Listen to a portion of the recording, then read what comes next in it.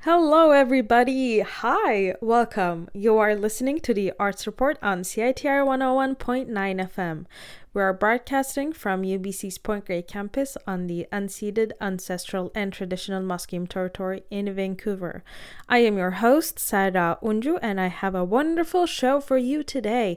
We have 2 shoutouts, and then we have Phoebe's review of The Holy Game, which will be followed by my interview with Esther Rosenberg about the Eastside Art Society.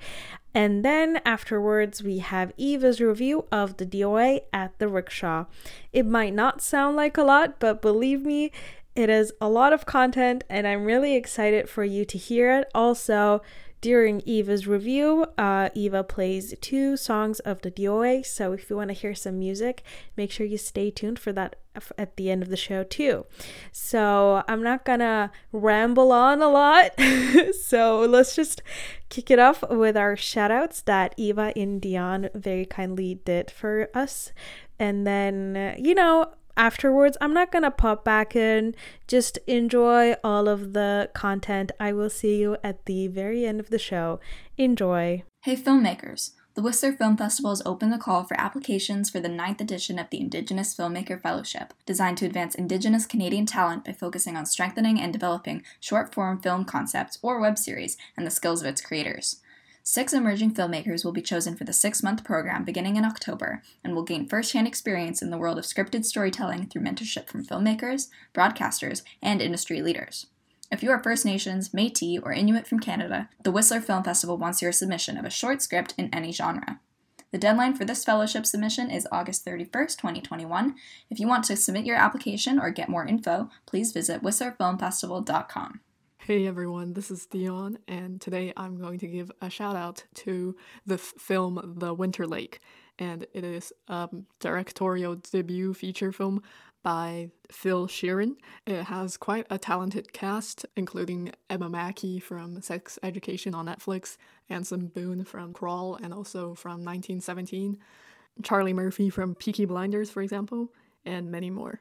And the story is about Anson Boone's character Tom as a teenage boy in the Irish countryside farmhouse, and he finds a washed-up infant skeleton in the lake, and it's a thriller, and he meets his neighbor Holly, who is played by Emma Mackey, and yeah, it's just a really interesting thriller, and also an exploration of family dynamics and dark coming-of-age story. It is available now to stream on Amazon Prime and Google Play. So yeah, check it out. The Winter Lake by Phil Sheeran. This is Dion for the Arts Report. Thanks for your attention. Peace out. Hello everyone, this is Phoebe. Welcome to my segment. This is actually the first review I've done for the Arts Report. Very exciting. You've come on an exciting day. Usually I do some form of interview or conversation, so this is the first time it's going to be just my voice. Yay. Yeah, so today I'm reviewing a documentary that feels a little off theme for me, and by that I just mean I feel like I'm not naturally inclined to find this topic interesting, but I was so intrigued when I first saw the description, and so here we are. That's enough preamble. Did you know that there is a Football World Cup exclusively for priests? Yeah, I didn't. Football is in soccer, and it's called the Clericus Cup, and I had never heard of it. I probably wouldn't be drawn to review a documentary about football, because of, I don't know, personal preference. But I also hadn't really ever seen a documentary about real life seminarians or priests in training. So I think the fact that I found the topic surprising is what really caught my eye. But yeah, that's the focus of today. And so I am going to interject now just to say that this documentary and this review is very much about the Catholic Church. And as an institution, the Catholic Church has done a great deal of harm, which the documentary does get into, and I'll talk more about later. But yeah, I also want to mention it now at the start, especially in light of the news of the graves found at many former residential school grounds, and then also recently the attacks on Tbilisi and LGBT journalist and activist spaces. So yeah, if you're listening and have any personal pain associated with the Catholic Church, I consider this your trigger warning. But yeah, to get into it, I should probably remember to mention the name. I always feel like I forget important details like that. But yeah, the name and the directors. This documentary is called The Holy Game, and it launched, I believe, on the 28th of June. And it's by Canadian director Brent Hodge. My initial impression, I thought it was thought-provoking. It was the first adjective I'd use. I am really glad I watched it. And I feel like that adjective is kind of thought-provoking, is thrown around a lot, is a very sort of empty word. But what I mean is, it covered a lot of big themes and a lot of really new information for me. I've never seen videos of priests talking when they're off duty, if that makes sense, like outside of a church setting. Just as guys explaining their views on life and reasons for choosing to become priests. I'd never seen that before. And I always like hearing other people's perspectives on life. And I think it's valuable to understand the decisions of others, especially in their own words. And so I found this documentary humanized something that I tend to think of only as a large institution. So it was new and thought-provoking. Yeah. From a filmmaking perspective, it was gorgeously shot. You know, they film in Rome, in Portugal, and they have fun football montages and gorgeous European streets and guys on Vespers and grand, quite ceremonial church clothing? Uniforms? Yeah, there's probably a lot of official church terminology that I'm missing out on, but I'm sure you'll forgive me. But yeah, there's a lot of grand opera music. There's setting a dramatic tone, and it's very exciting, and basically, yeah, pleasing aesthetic content all round. So it's very nice to watch. It's enjoyable to sort of experience the shots. I also found it interesting how it was structured, and that it doesn't really follow a plot in the traditional sense. Like, I mean, the football tournament's rounds, like the quarterfinals and semifinals, do give the documentary like sections, but in terms of the flow of the story, I suppose, I found it interesting that instead of developing a plot, they focus on different emotional aspects within this one topic. Yeah, so instead of progressing, it kind of builds, if you understand the distinction I'm trying to make. Yeah, which I liked. It was kind of novel. And it starts out lighter, and they show the day-to-day of a priest in training in school, basically, which was fun. And then it also goes on towards more heavier topics, and personal questions around trust and sacrifice and family. And there's this one bit where this is kind of a spoiler, but it also might make you want to watch it, so I'll mention it. There's a bit where one of the priests that has been a character for some time is kind of halfway through outed to have a secret family and 2 kids, which is very scandalous for a priest.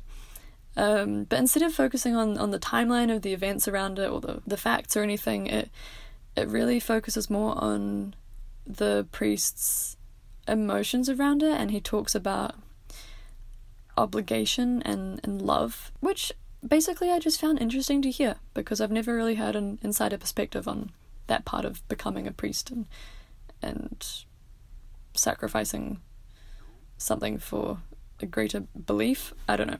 It was interesting. Yeah. I was also curious to see when I was watching if they were going to avoid, to use euphemistic terms, the negative reputation of the Catholic Church. And I do, in a rather heavy sense, mean in terms of the pedophilia and child abuse that has come out about the Catholic Church. But they did address it, actually, eventually, and they didn't skirt around the issue. And they talk a bit about the cover-ups and the structural issues to do with that, which I was glad to see, because I'm not sure, I think I would have been suspicious if they hadn't, and I don't know why, but yeah, so that's in there, and I wanted to mention that they get into that as they build, I suppose. But yeah, if I kind of take what I've mentioned so far, it doesn't really sound like this documentary is about football, even though the tournament is driving the whole thing. But I think the reasons I enjoyed and would recommend watching this documentary are for the non-sport related insights. And then, don't get me wrong, like the tournament's fun and it gives like a fun, sort of quirky, lighter thing to tie it all together. But to end this, I think I want to just read out one of the notes that I took while watching, just because I like how I've put it in shorthand instead of unpacking it. I wrote, as the header was themes, and then I added words as I watched, but so it goes themes, and then family, security, love, trust, sacrifice, unity, marriage, and happiness. And that's what I'd say it's about. Pretty well, to be honest. Yeah, so that's that. To recap, it's called The Holy Game. It is available to watch now on Crave in Canada and on Gravitas globally, I believe. Yeah, thanks for listening. Enjoy the weather. Do not forget to wear sunblock. Yeah, that's all from me. Bye. Discorder Magazine has been supporting local music for over 30 years. Thanks to the long-term support of the Rickshaw Theatre, Discorder lives. Want to party, catch a friend, drink until the bitter ends. We shall stay 10 cars. Your favorite bands are playing at the Rickshaw Theatre. Check out their calendar just behind the cover of Discorder Magazine or at rickshawtheatre.com.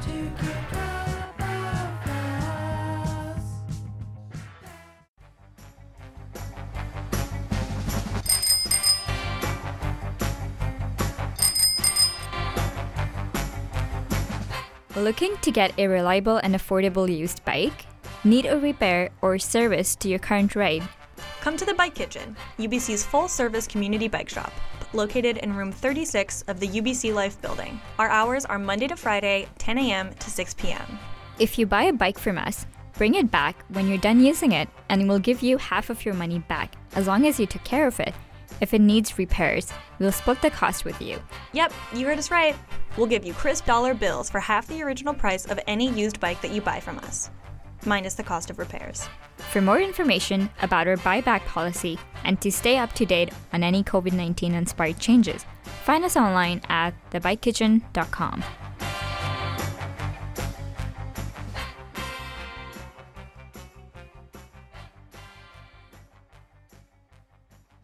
Hello, everyone. I have Esther Rosenberg with me today, and we're going to be talking about the Eastside Art Society.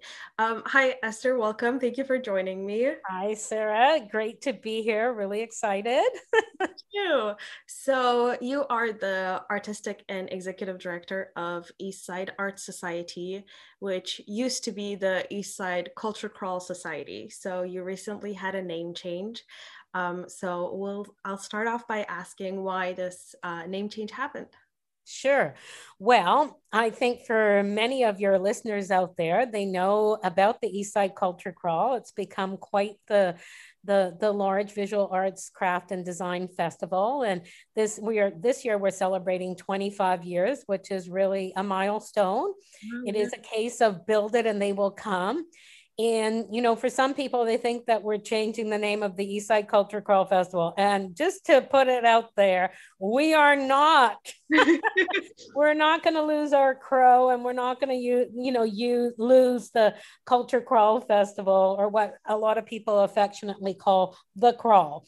Mhm. So that is a fixture of our society and will always be front and center. So we decided on a name change so that we could secure funding for some of the other arts initiatives, which we have been undertaking over the years.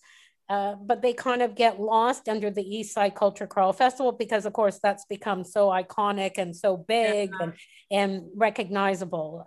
We do and have been undertaking other initiatives kind of quietly behind the scenes, a lot of it related to the preservation and promotion and development of space, which of course is critical to the survival of the Eastside Culture Crawl. And so we had to come up with a new name for the society that is reflective of some of the other activities, which I'm sure we're going to get into. Mm-hmm. Yes. But Culture Crawl is staying.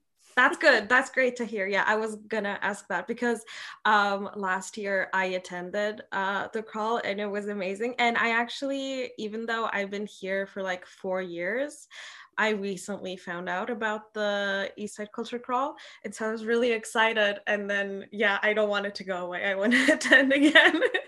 It's not going anywhere. We were able to pull it off during the pandemic, and we were quite happy that at least some of the artists were able to exhibit. Clearly, it was toned down and geared down because of the health and safety regulations, and we did consult with Coastal Health and City of Vancouver health officials, and we were able to hold what I would call a very safe culture crawl event last year. But from that, we also learned a lot of things, and we learned that there are some things that we could be doing differently.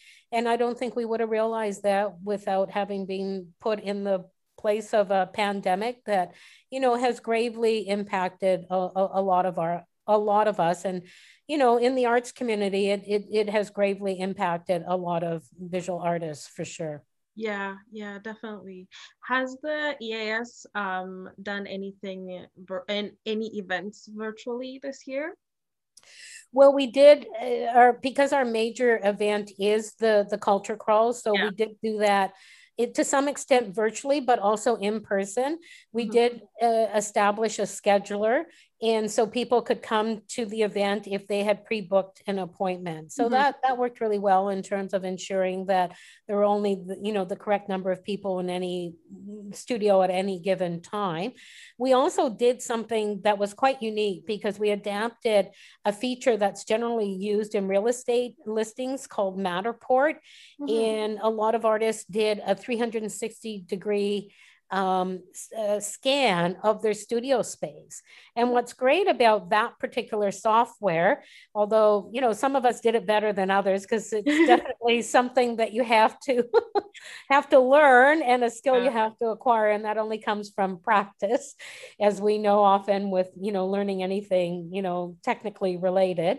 And but it did work well because what we were able to do with the 360 scan of the room is that you got this kind of this 3D picture of an artist studio, and then you could kind of zoom into a specific artwork and you could give the details of that in terms of the title, the size of it, the scale, you know, all of those things. And a lot of people really liked that. And what we learned from offering that kind of virtual opportunity was that we started to get feedback from, I know with my friends and people that I know that live in other parts of the world, they went, wow, we're in your studio now. And what we started to realize is that this now potentially is an opportunity that can reach outside of our physical boundaries. And as you know, and you will also hear about the Eastside Arts District, we are grounded in terms of our geography.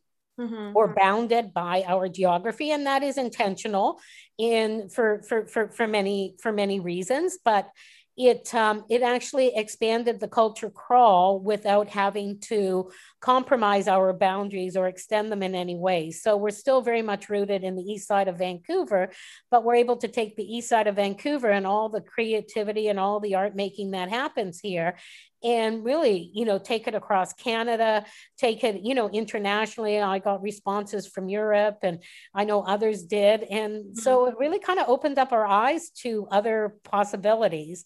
We're still very much obviously going to be rooted in the open studio event, having people come in, experience, the art making process, have that one-on-one conversation with artists, which is really, I think, the key to the success of the culture crawl is that sort of connection, that public engagement, that dialogue that happens between the artists and the public. So never going to lose sight of that. But realize that we can just kind of, add a few more elements to it, and some other people can experience, and who knows, maybe they'll want to come to Vancouver and experience it firsthand. Exactly. That would be wonderful. I feel like this is a good transition into my next question, which is about the East Side Arts District. So I read that the EAS is planning on building a designated East Side Arts District that's going to be funded by a grant from the Vancouver Foundation. And so I feel like the Arts District could be a really good pull into Vancouver. And I was going to ask, would you like to talk a little bit more about what the East Side Arts District, like the designated area, would be like, what this kind of entails for people listening? Sure. Well, there's lots of facets to the East Side Arts District. It's something that's been gestating and percolating with us here at what was the Culture Crawl Society, now the East Side Arts Society, for many, many years. And it's finally, I think, starting to come to fruition. But by saying that, we're actually at the beginning stages of it. And we see this more or less as a 3-year planning process at this point, because you don't kind of snap your fingers and voila, you have an arts district. Although we do have a lot of elements that make for a really interesting and arts district. And one of the things that I want to say is that when we talk about the arts district, we're not just referring to the visual arts discipline, but we are referring to all artistic disciplines. So music and dance and theater and performance spaces, all of those things is what we're considering. So, but we do see it as at the moment more like a planning process and a developmental process. We do want to involve and engage a lot of stakeholders and have conversations with them,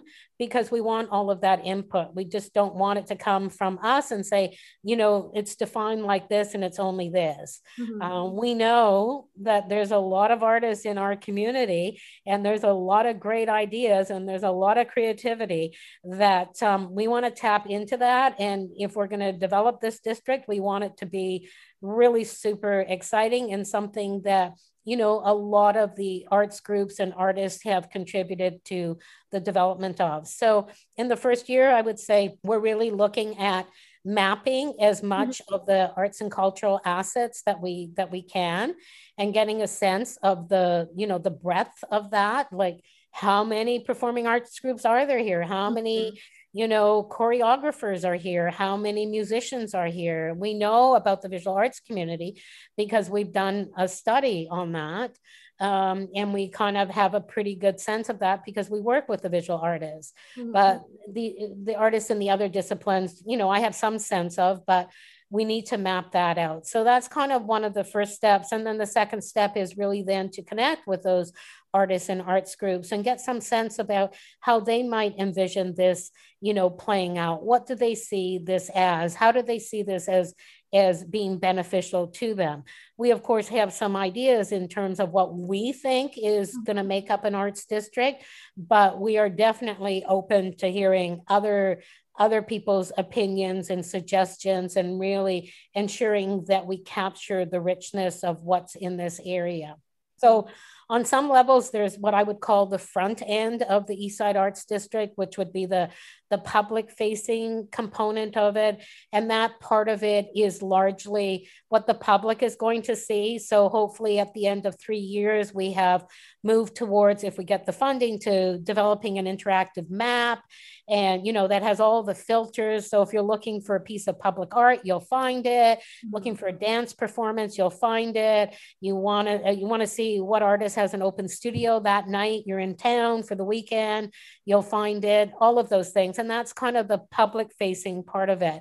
On the back end, we see many other things that are happening that are, I think, less kind of glamorous or sexy, you could call it.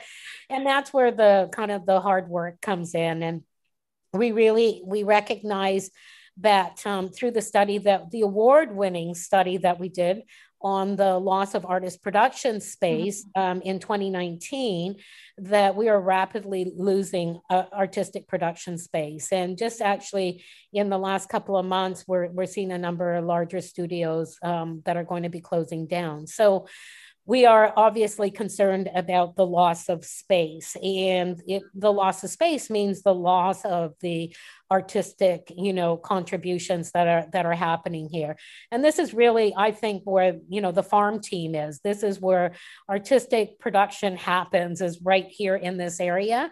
And if you don't have and you don't support that component of it, you really then are missing a huge part of the spectrum in terms of, you're not going to have anything to show in the private galleries or at the Vancouver Art Gallery if you don't have a place where artists can produce the work. And that goes with everything. That goes with music, that goes with dance, all of the disciplines. And so the preservation, the promotion, and hopefully the development of space is something that we're looking at. And that, again, is work that's happening behind the scenes and not that interesting, because it is about hopefully using some of the policy tools that are available and changing some of them so that we can ensure that space is not being lost and is actually being created. And then there's one more other component to it, and it is about, looking at what kind of initiatives can we develop that builds capacity for artists to continue to not just survive with their art practice, but thrive in their art practice. So that is something that, we're very concerned about. I really hate the stat that always comes out that says that artists are, have the lowest income in terms of, the various sectors that make up our Canadian economy. And so I'm hoping that, with the excitement of an Eastside Arts District, that that also builds capacity for artists to continue to develop their work. Yeah, that sounds amazing. That all sounds really good. Even the parts that you said weren't really exciting to me, they're really exciting to hear about. Right. And so I also read that one of the first steps in creating this district is the Create Arts Festival. And it's going to kick off in August 2021, so this August. So what is this festival exactly? Would you mind talking about it? Sure, because it actually connects to the last thing I was talking about in terms of building capacity for artists. And so at the moment, we're just seeing it as a pilot festival because it's the first, and it takes a long time to build. The Culture Crawl wasn't built in, the first couple of years. It's taken 25 years to get to the point where it's been so successful. So the Create Festival is kind of a pilot festival at the moment. And it is really based on the premise that, we want to build capacity for artists. And so artists will be offering a workshop, and the public can come in and get a taste of, either ceramics or printmaking, installations, collage, just different kind of mediums that they could work with. And so they can come and it's kind of like a taster, I think. And so people can come and go, I always wanted to do ceramics, but I wasn't sure. And then they can kind of get a sense of, I kind of might like this. And then hopefully if they're that interested in it and they like it, they'll pursue it further. And all the artists will hopefully offer workshops later on, either in the year or in the spring next year. Yeah.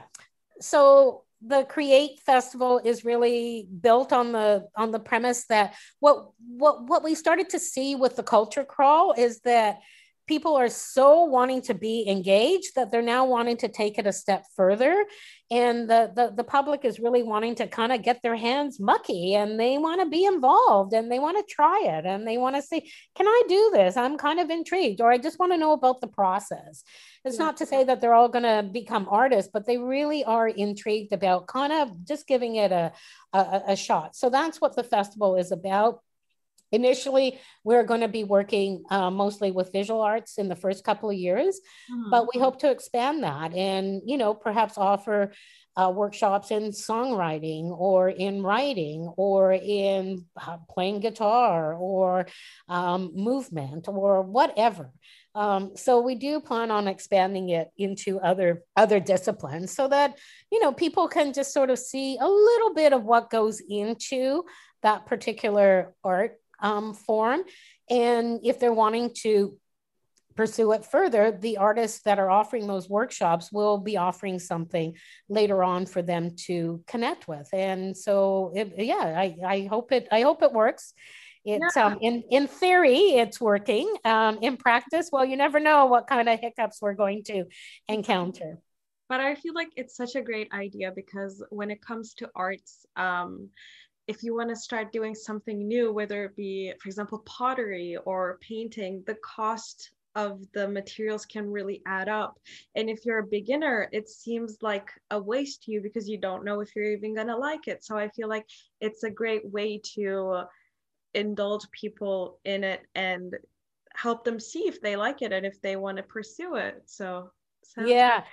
And there are like Opus Frames, who's been a strong supporter of the culture crawl, and now the Eastside Art Society. They do that, which is great, and it's kind of like even building off of what they're doing, except it's doing it in a more of a festival atmosphere, and then you can have people wandering through and just looking, and maybe they're not participating in the workshop, but then they can look at what people are making. And that might excite people as well. So I think kind of putting it under a festival tent, creates a different ambiance. And we're hoping, as I said, this year it's a pilot, but we are envisioning, food trucks and a beer garden. And, we have dreams and plans that will elevate this event, but not for this year, not at that level. And that was largely due to, we would have ramped it up a bit more, but because we weren't sure as to what was going to happen with COVID. And so our plans kind of kept shifting back and forth. So we had to make a decision to tone it down, because we can't just pivot and secure, a whole group of artists and then say to them, sorry, it's not happening. So we had to scale it back, also because of COVID and the health and safety regulations. Even though it's all looking really good now, when we were in the planning stages of this, that was not the case. Yeah, I can imagine. And so for the festival, how are the admissions? Is it free? Anyone can come in, or do you need to get a festival pass? How is it going to work? Right. Well, this year it's going to operate differently from what we're envisioning it to look like in years to come.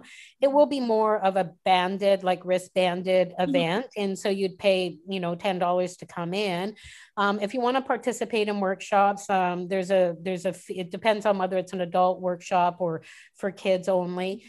So prices vary. I think for the adult workshop, it's $25, but all the materials are supplied, and you will create something within the hour and a half that you're working on with whatever material or whatever medium you're working in. So you will be able to create something and walk away with that. And I believe that the children's, which is either 13 and under, is somewhere around $10. And then there's a free kind of public installation that people can come and contribute to, and sort of like a day-long event.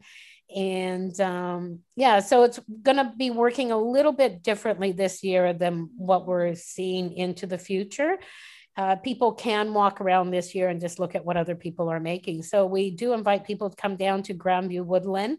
The festival was actually designed to happen at Strathcona Park. So there was this connection between Strathcona Park and then Parker Street Studios, Murgatroyd, some of those mediums that are really, that you can't necessarily move outdoors, like glass blowing and some of the woodworking, could happen without people having to travel too far.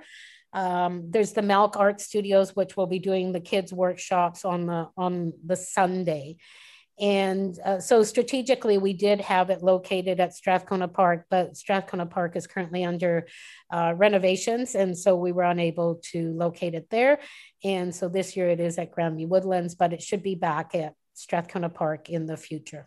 Okay, amazing. And where can people get more information about the Create Arts Festival and the Eastside Arts Society in general? Sure. Well, we're just developing our new website, so I think it's up. So I think it's eastsideartsociety.ca. Okay. And I think from there you can kind of go to the various different festivals. We still have culturecrawl.ca, so you can still connect there. And I'm not sure whether it's the createartsfestival.ca. But yeah, I would just go to the eastsideartsociety.ca. And I think from there you can be led into the various different programming that we have. Sounds great. Well, thank you so much for talking with me. It was great to learn more about both the AS and the upcoming plans that you have. Thank you so much. Well, thank you so much, Sarah, for having me on. I really, really enjoyed this. When you join Balloon Club, we guarantee that you will be able to make a balloon poodle within the first day. Here at the UBC Ant Club, we just like to talk about ants and compare ant farms. It's really cool. Paperclip Club is all about, well, paperclips mostly. At Blah Club, you can blah blah, blah blah blah blah blah. Explosion! There's only one club worth joining at UBC, and that's CITR 101.9 FM. We got free tickets to shows, whirly pops, professional help in all types of audio engineering, passes to festivals, crazy parties, live band, swag, all types of crazy people. Our programming manager rides a motorcycle. There's freestyle rapping, Nardwar the Human Serviette, the vinyl and record libraries, Discorder magazine, free studio recording, and it sure beats the hell out of Paperclip Club, which is a thing that I just made up because I work at CITR. So come check us out on the top floor of the Student Union building. We got all types of crazy shit for you to do, or check us out online at www.citr.ca.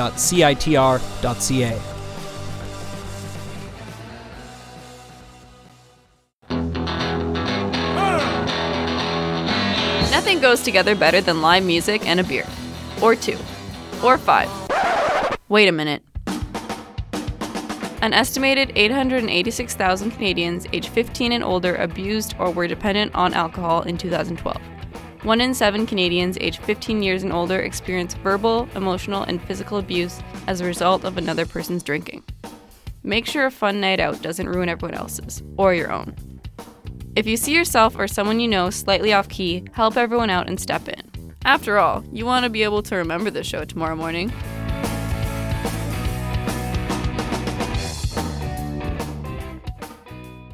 Hey everyone, I'm Eva Droughty, and today I wanted to tell you about another awesome livestream performance at the Rickshaw.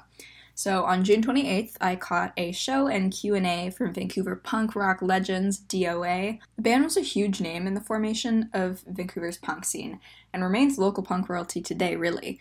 In fact, they've been credited with really starting the subgenre of hardcore punk in Canada. The band had its origins with the Skulls, a group which was formed by Joey Keithley, otherwise known as Joey Shithead, in his hometown of Burnaby. And then the Skulls would go on to become DOA in 1978 with the onboarding of Randy Rampage on bass and Chuck Biscuits on drums.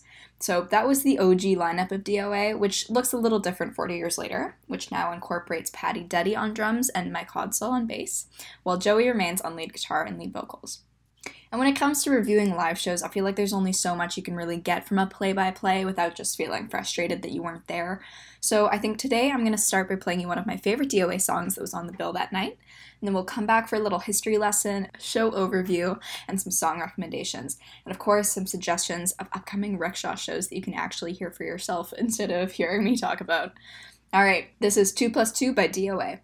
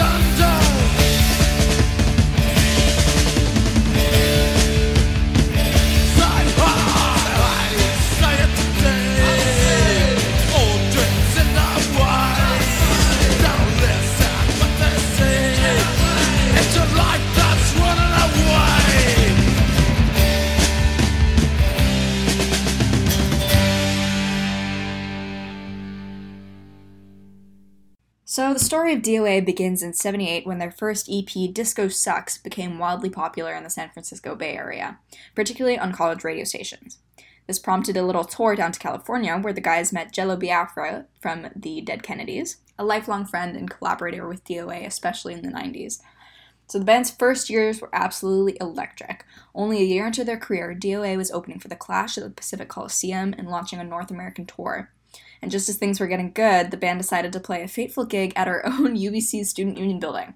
And to put it lightly, it was a tank. In response to this disastrous campus performance, Biscuits and Rampage both quit the band.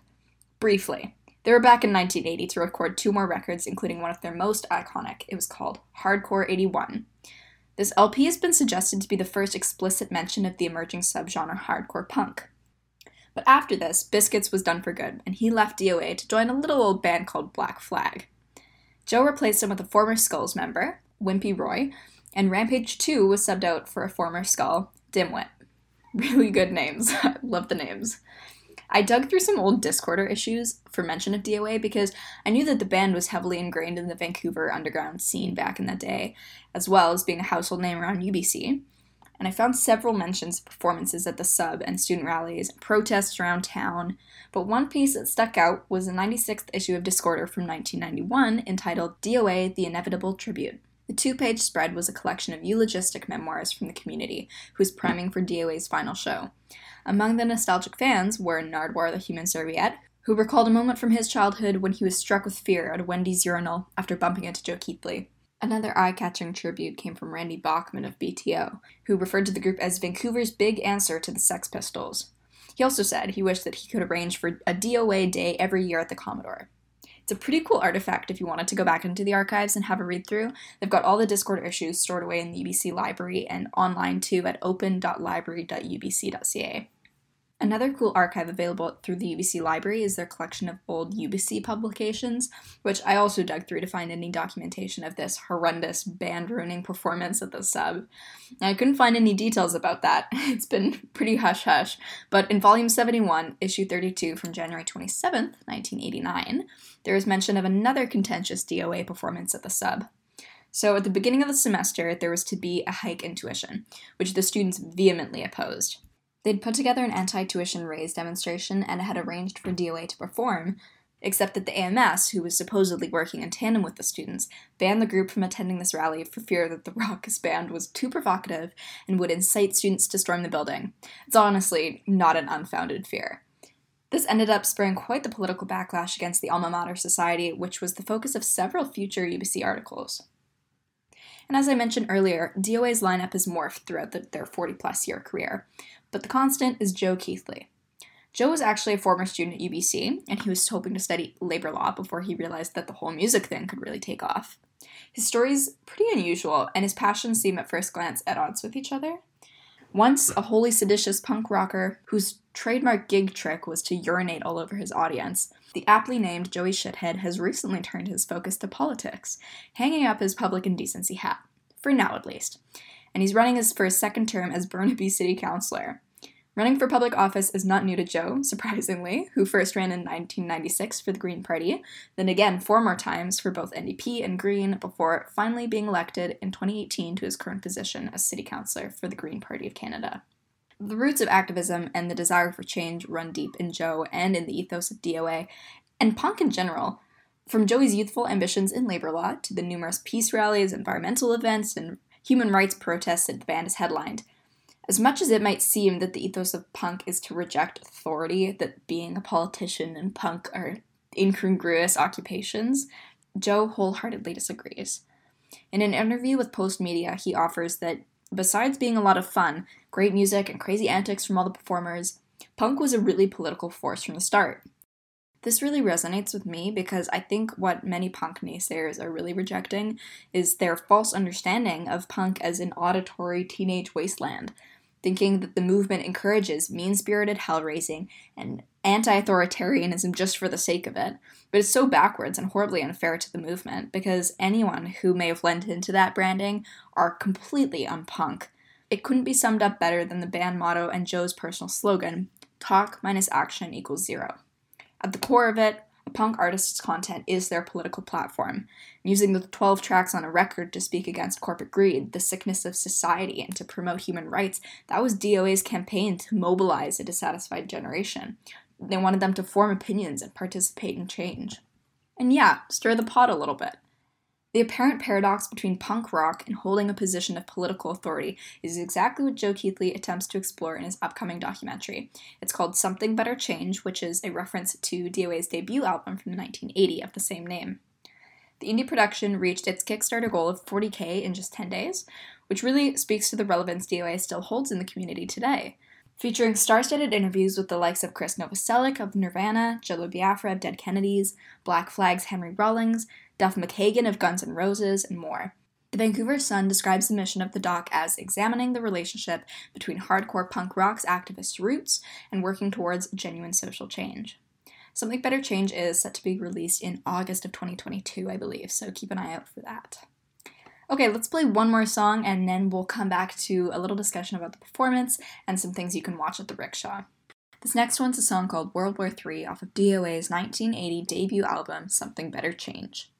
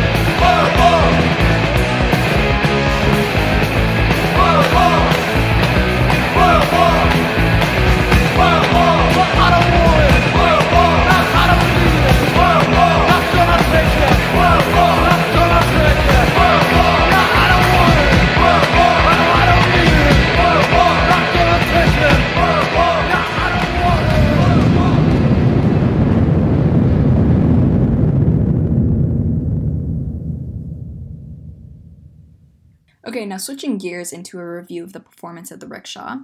I was honestly thrilled with the evening, and it's not really surprising, especially if you've listened to some of my other rickshaw reviews over this past year through COVID. The rickshaw events, live stream ones, have just been fabulous. I've said it before and I'll say it again, but what I love is the effort put into production to kind of offset the disappointment of not being there in person. The rickshaw often incorporates humorous little skits. For example, at the DOA show, there was a post-gig clip of 2 awkward audience members golf clapping, looking around, anticipating a cue, and then unconvincingly asking, "Encore?" A super sweet perk of attending a live stream show was the 30-minute Q&A with Joe held by his drummer, Patty, where they discussed favorite childhood artists and the similarities between punk and politics, like we've been talking about, touring memories, and whether Joe in his new career has bent to the mainstream, or if rather the mainstream has finally caught up to Joey Shithead. It's a cool opportunity you don't typically get in a live show format. I think really highly of the Rickshaw's productions and how they've rose to the whole COVID problem especially. So if you want to catch any upcoming shows there, you can head to their website, but here are some events that caught my eye in particular. We've got the local post-punk group Actors, and that's streaming from August 6th to 8th. A post-hardcore band from New York City called Quicksand, which will actually be in person by October 12th, oh my gosh. And a loaded bill on October 14th with punk bands Anti-Flag, Dog Party, Grumster, and Oxymorons. Alright, and lastly, some song recommendations. You've heard a couple already, but here are 3 that I dug from the set list. Firstly, a tune delivered in Clash-like cadence. It's called 2+2, you heard it way at the beginning. It sounded far different at the show, and I actually struggled to make out the words, but I could tell that it bopped, and it didn't really matter either way because the performance was fantastic. These 3 oldies, I'm sorry guys, they're absolutely smashing around on stage, and Mike Hodsell, who's the bass player, landing these super impressive Pete Townsend jackknife jumps. And one moment I audibly laughed at, where Mike kind of pretended to smack Joe in the face with his guitar. I really liked the banter, I really liked the showmanship. So that's my first one, 2+2. And then secondly, a track off the 1982 EP War on 45. We just heard one called World War III, but the one that I like especially is called Liar for Hire. My interest was piqued during the performance by Joe's stellar opening shred on his scratched up, raw wood Gibson SG, which is complete with duct tape to hold it together and various stickers, one of which I made out as an anti-LNG decal. Liar for Hire references Jerry Falwell, who I had to do some research on, but he was a conservative activist in the 80s and a televangelist for the Southern Baptist Church. He founded a couple Christian universities, and in 1979 a political organization called the Moral Majority, which is a right-wing movement that aimed to mobilize Republican voters towards traditional family values, opposing Equal Rights Amendment, love that, the strategic arms limitation talks, abortion, and also opposing state acceptance of homosexuality. So, anyways, as you can imagine, DOA didn't have a lot in common with this guy, and they wrote this song where they, in the recorded version, the last line can be heard backwards as, pardon my language, Jerry Falwell eats shit at the foot of the devil and loves it. So I thought that was quite funny in the recorded version. You can go take a look at that. And so yes, that was called Liar for Hire. And thirdly, I'll ramble less about this one, but it's called Just Got Back from the USA, which is an homage to an old Trooper song from 91, I believe. And the record it belongs to is DOA's 18th studio album, the 2020 LP called Treason, which is a takedown of the Trump administration. So that was my review of the Rickshaw Show with DOA. It was really fabulous, and I would recommend checking out a bunch of their songs if you don't already know a whole lot about the band. Go through those UBC and Discord archives just for anything. They're really interesting. And yeah, check out the Rickshaw. See what's upcoming shows you might want to attend. All right, that's it for me. Have a great day. Welcome back, everyone. Hello. I hope you enjoyed all of that content. I know it was one after the other, which I actually really enjoy because then I don't cut off the flow and you just get to hear everything, all of the reviews, the interviews, the shout outs. It's wonderful. But anyways, I hope you enjoyed today's show. I will be back with hopefully other people's content too. By that I mean art correspondence. I really like that today's show was so diverse. We had shout outs from Eva and Dion, a review from Phoebe, another review from Eva. It was so exciting, and yeah, hopefully next episode will be as diverse, and even if it isn't, even if it's just me talking, I know it's gonna be fun because I tend to stray away from what I'm saying and tell fun stories. At least I think they're fun. Anyways, I shall leave you to it. Make sure to check out our past episodes on Spotify, Apple Podcasts, and CITR.ca. And yeah, check out our social media. We're Arts Report CITR on Instagram, CITR_Arts Report on Twitter, and on Facebook we are Arts Report on CITR 101.9 FM. Yes. And with that, it's my time to go. I'll see you on the next show. Goodbye.